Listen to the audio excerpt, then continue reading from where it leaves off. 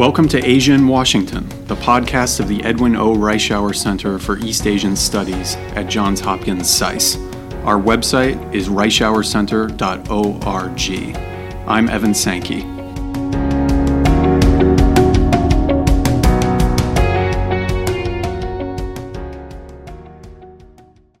Today is June 25th, 2019. In this inaugural episode, I will interview Dr. Kent Calder, Vice Dean for Faculty Affairs and International Research Cooperation at Johns Hopkins SAIS and Director of the Reischauer Center for East Asian Studies.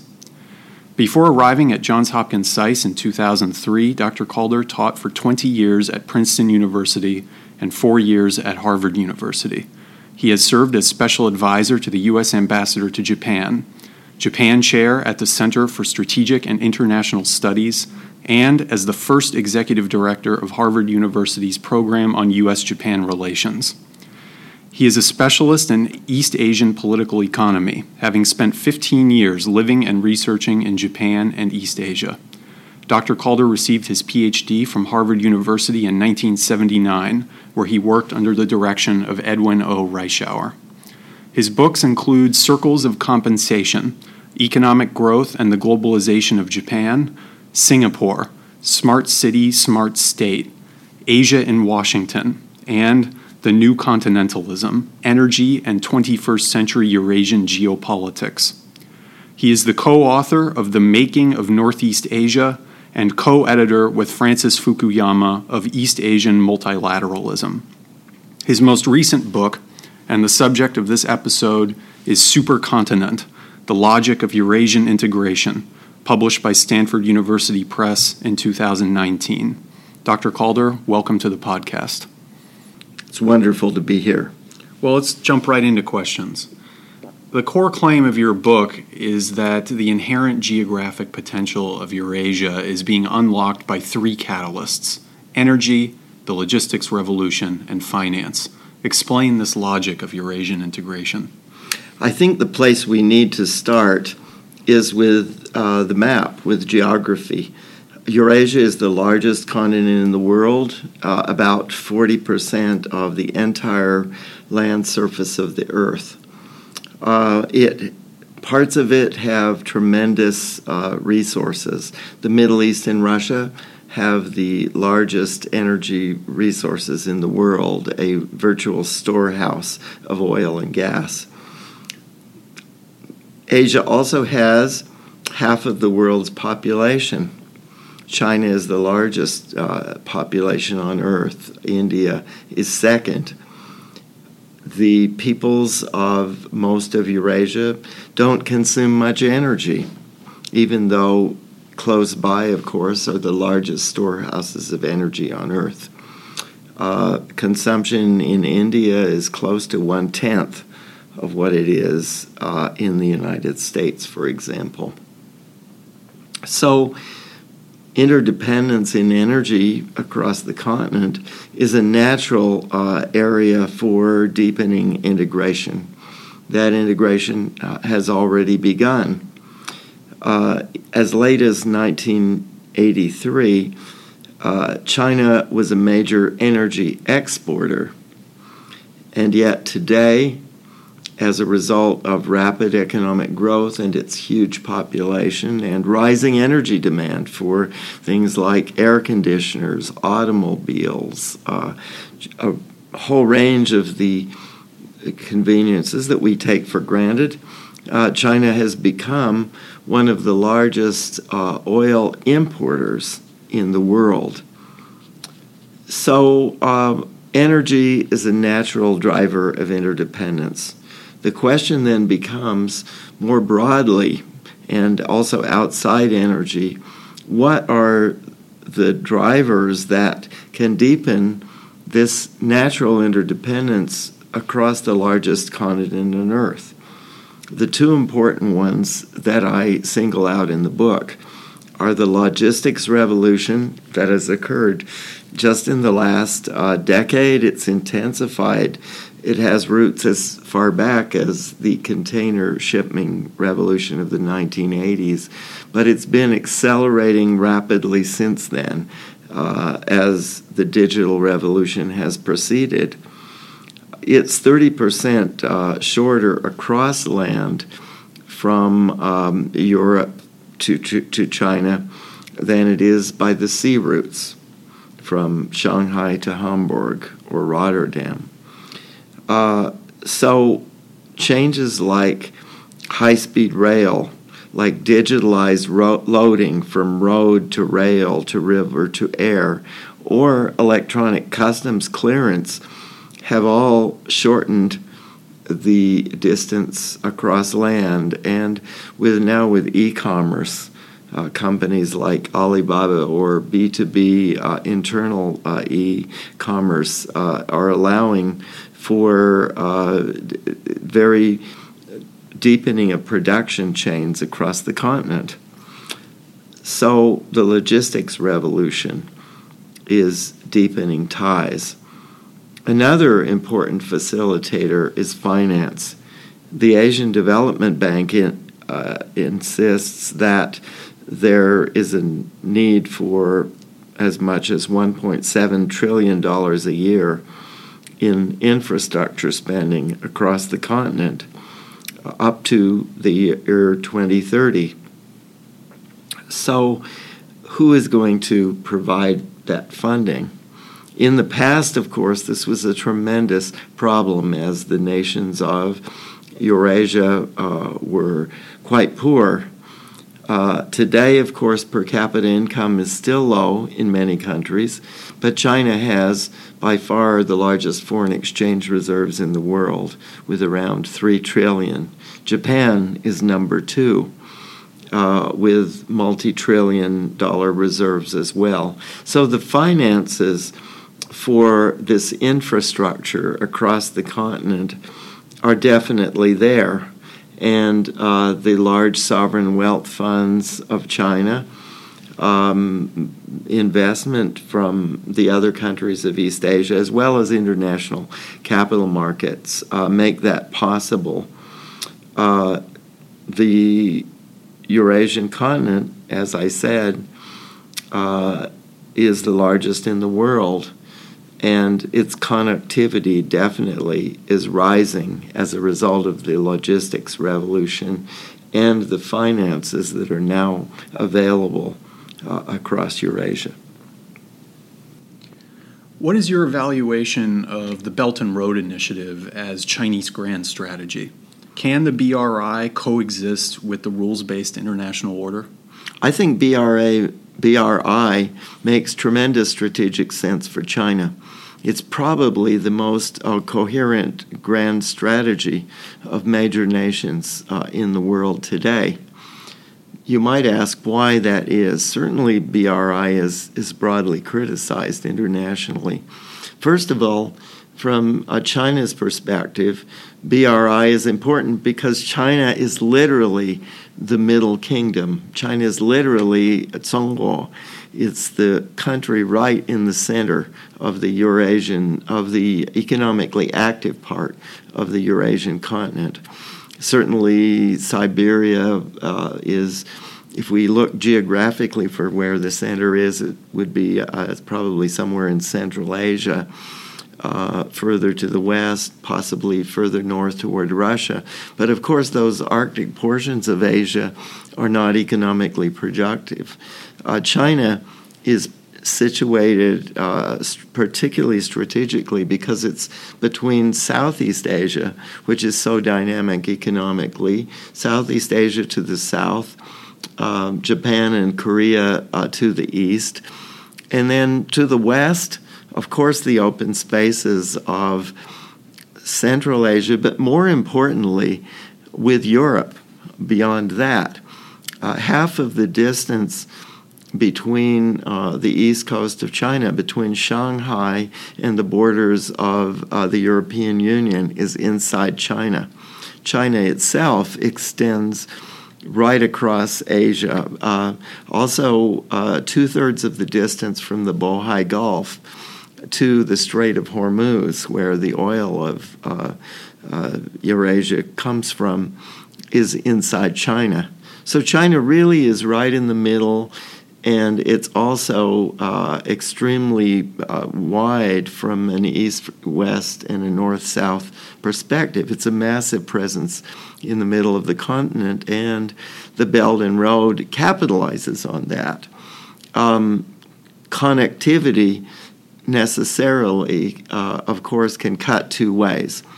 If China is weak, China's connections with the rest of Asia allow other countries to intervene and to exploit potential weaknesses. Conversely, however, if China is strong, connectivity lets it expand its influence to its neighbors and then beyond. I should add one other thing that I think makes BRI particularly relevant for China today, and that is the weakness of Russia.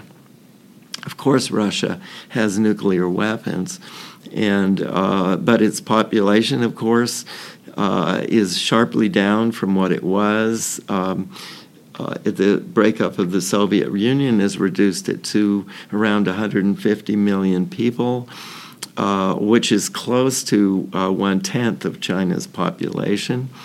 Russia's GDP today is only 1/6 of China's. In 1992, when the end of 91, when the Soviet Union broke up, Russia's GDP was actually larger than China's. Today, it's only 1/6, or roughly speaking, the GDP of South Korea.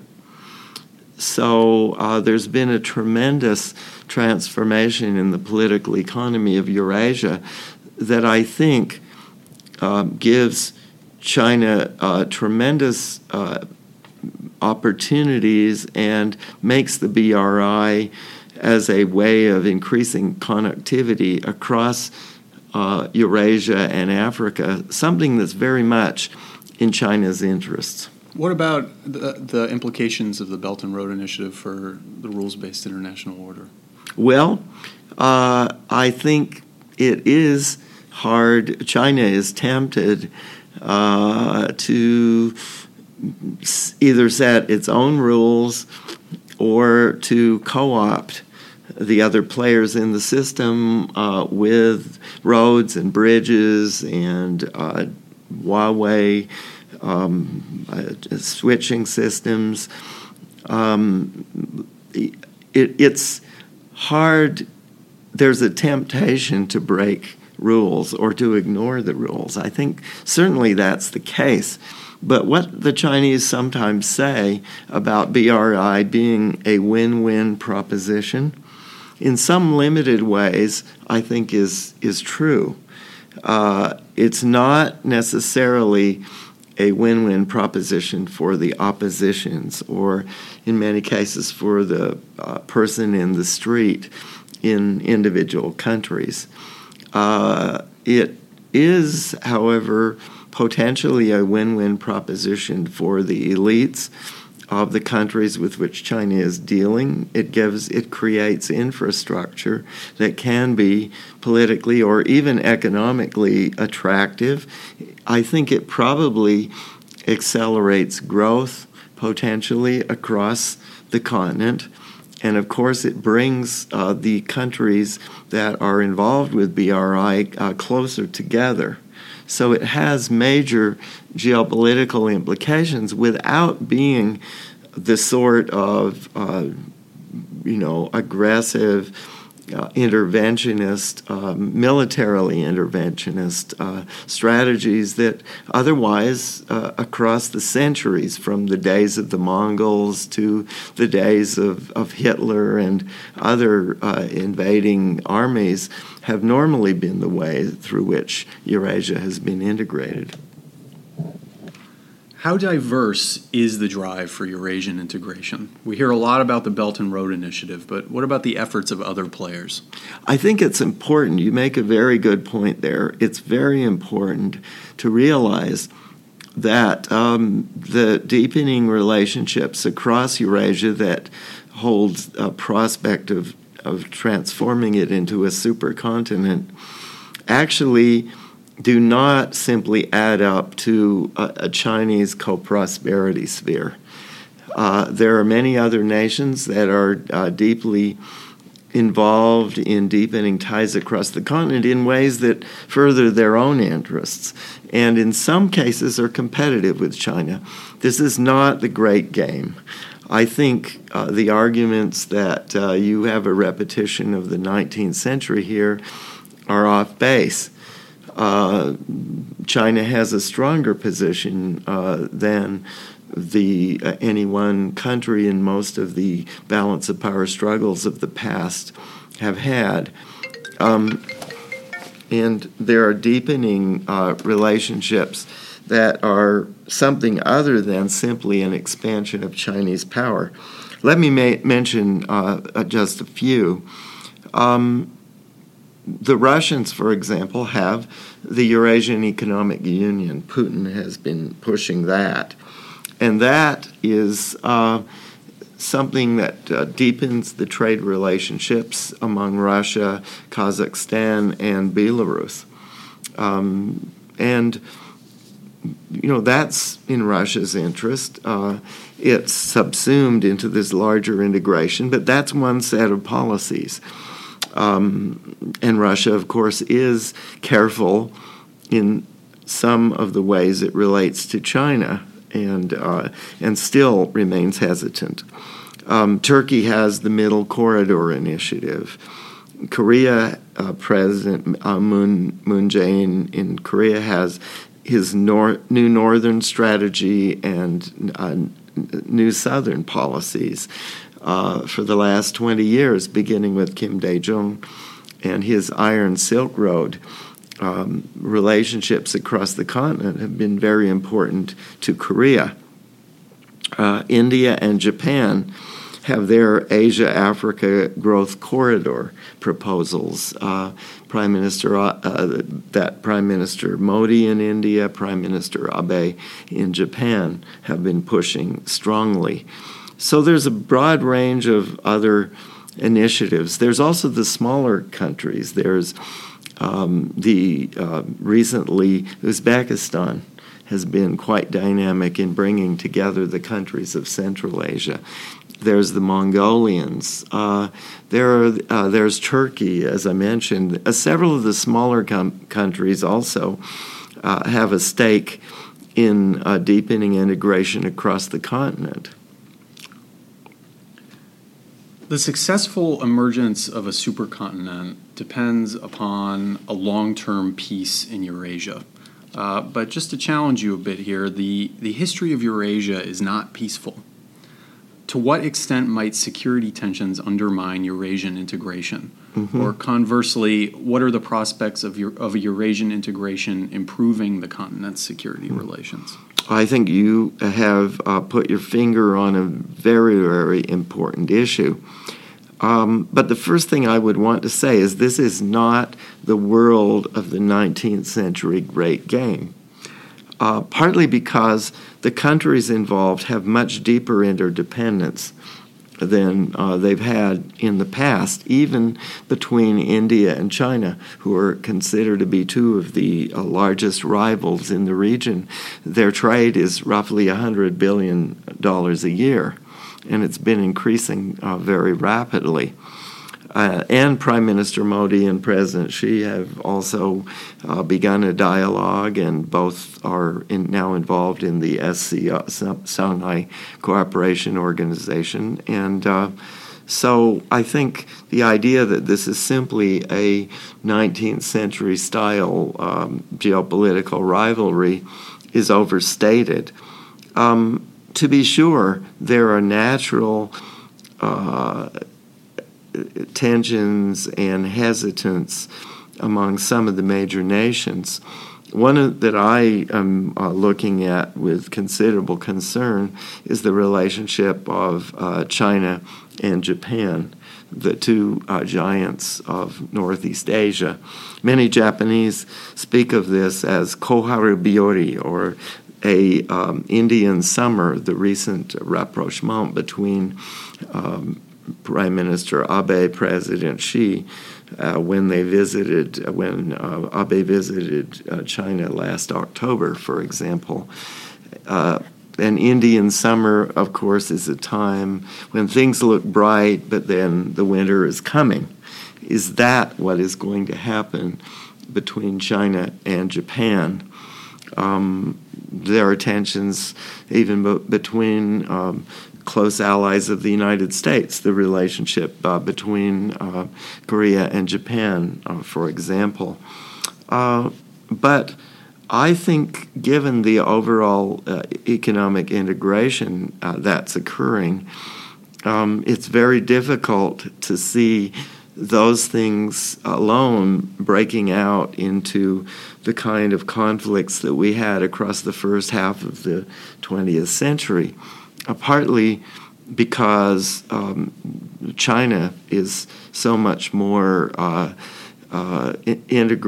integrated and coherent as a nation than it was. That said, the concerns that I would have relate to the configuration of Greater China internally and to how relationships may evolve between areas such as Hong Kong, which recently, of course, has had demonstrations, Taiwan, and the mainland of China, of course, with the South China Sea also right on the periphery. By the Shanghai Communique and beyond, it's been generally conceded that those are part of a single nation, and which, of course, has long coherence and crucial importance in world affairs. There's no question about that. But many of the ambiguities in terms of how their relationships may evolve, I think, are clearly there, and some areas, such as Hong Kong, of course, do have very deep, broader interdependence with the world as well. And so I think some of the most important tensions for the future may be these kind of partly internal and partly transnational sorts of tensions, sort of a new 21st century set of issues that we haven't seen before. How should the United States respond to the changes sweeping Eurasia? Well, I think we have to recognize, first of all, that our historic relationships with the Pacific are long-standing, and the United States also has deep stakes, particularly in the Pacific.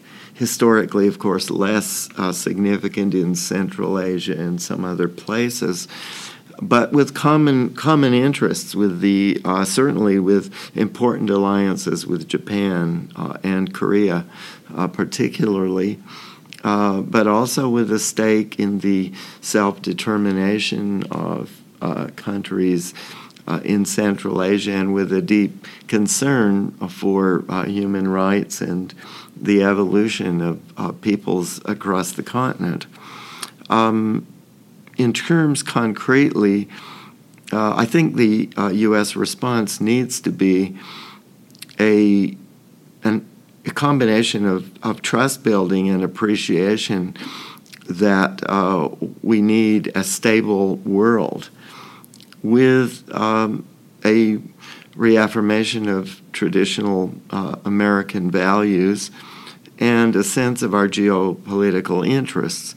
In particular, the U.S. naturally has, as the preeminent maritime power, it has an important stake in the freedom of the sea lanes, relationships with maritime powers such as Japan and, in some ways, Korea, and India also, and Singapore. So I would say of the Belt and the Road, China, of course, has been stressing both, particularly the Road. making sure that there's freedom of navigation, and I do think there are important cooperative security issues. There are areas where the United States can cooperate as well with China, for example, on piracy, for example, as we have in the past, with making sure that there is that freedom of navigation, because countries like Japan and Korea do get 85% of their oil from the Middle East. And so the freedom of those sea lanes is tremendously important. I do think, however, that I'm relatively optimistic about the long-term future of U.S.-Asian relations. I think it takes work. Certainly, and of course we can't ignore that there are deepening areas where technology is moving toward the interface of security and economics as well, in AI and areas like that do present some natural areas of competition. But we need to develop ties of reassurance on global issues and on the issues of cooperative security. I mentioned piracy, for example, on health, on energy, on the environment. I think on all of those things, there are win-win approaches that the United States, Japan, China, Korea, all of the major nations actually can engage in. So we have to be looking for those at the same time that we are not naive about national interest and national security. Your book makes clear that Eurasia's integration flows bidirectionally, Asia's expansion to Europe's reception. What does Europe's eastward tilt mean for the transatlantic relationship? I think it means two things, basically. First of all, the potential for tensions with Europe, particularly Central and Eastern Europe, which are becoming the most interdependent overland with Asia, particularly with China and Russia. Well, China particularly.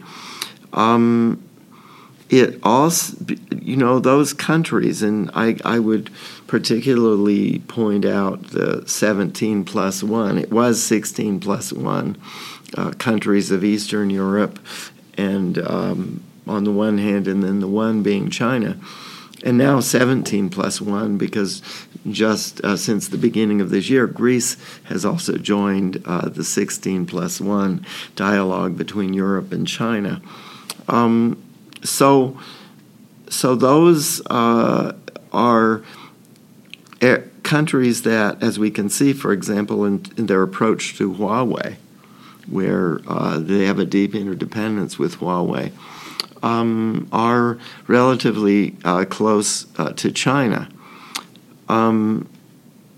But certainly Europe's interests are deeply entwined in some ways, I think, with the dialogue or the interdependence across the continent, the production chains.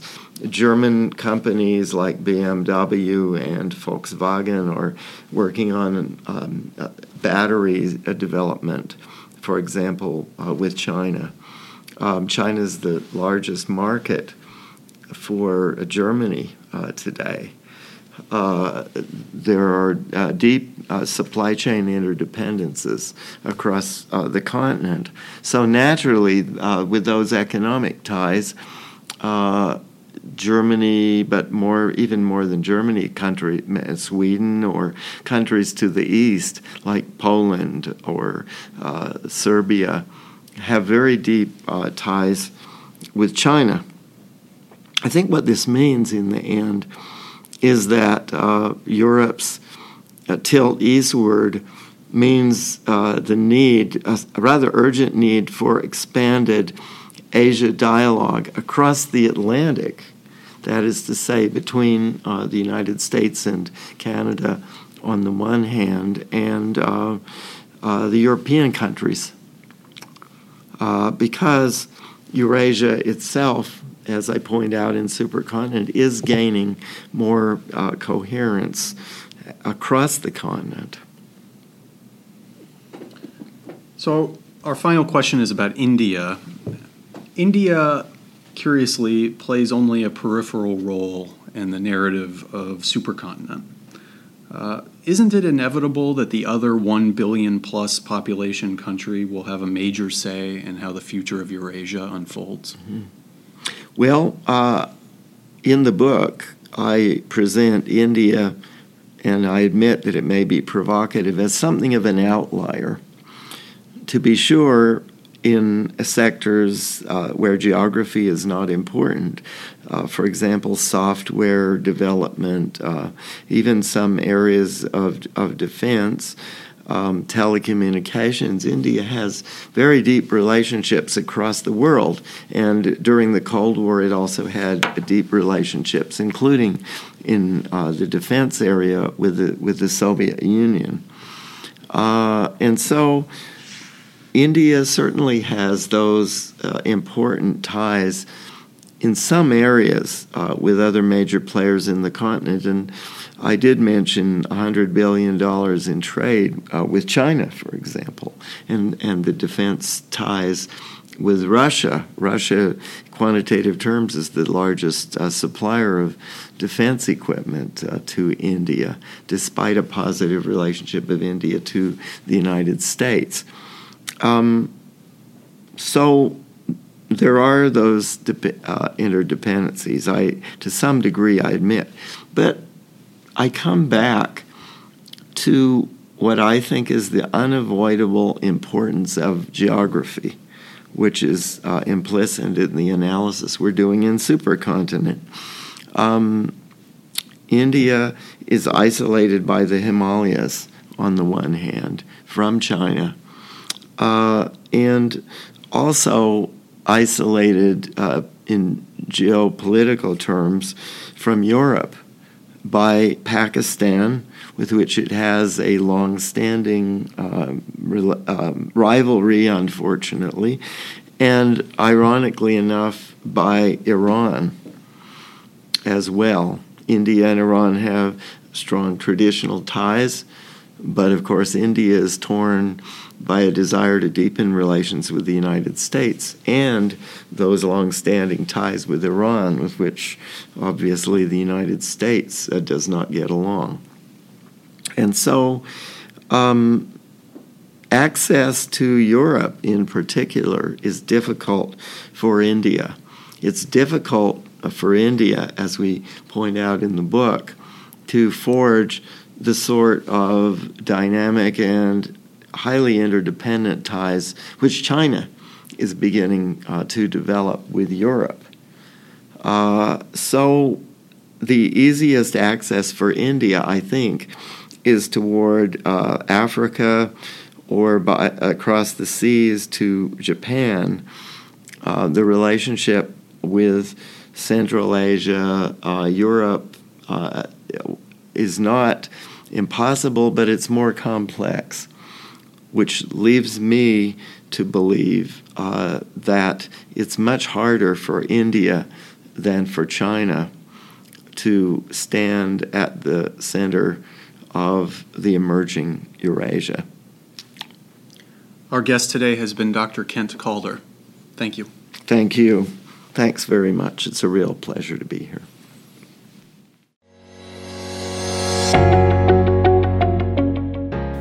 Asia in Washington is a production of the Edwin O. Reischauer Center for East Asian Studies at Johns Hopkins SAIS. Visit our website at reischauercenter.org.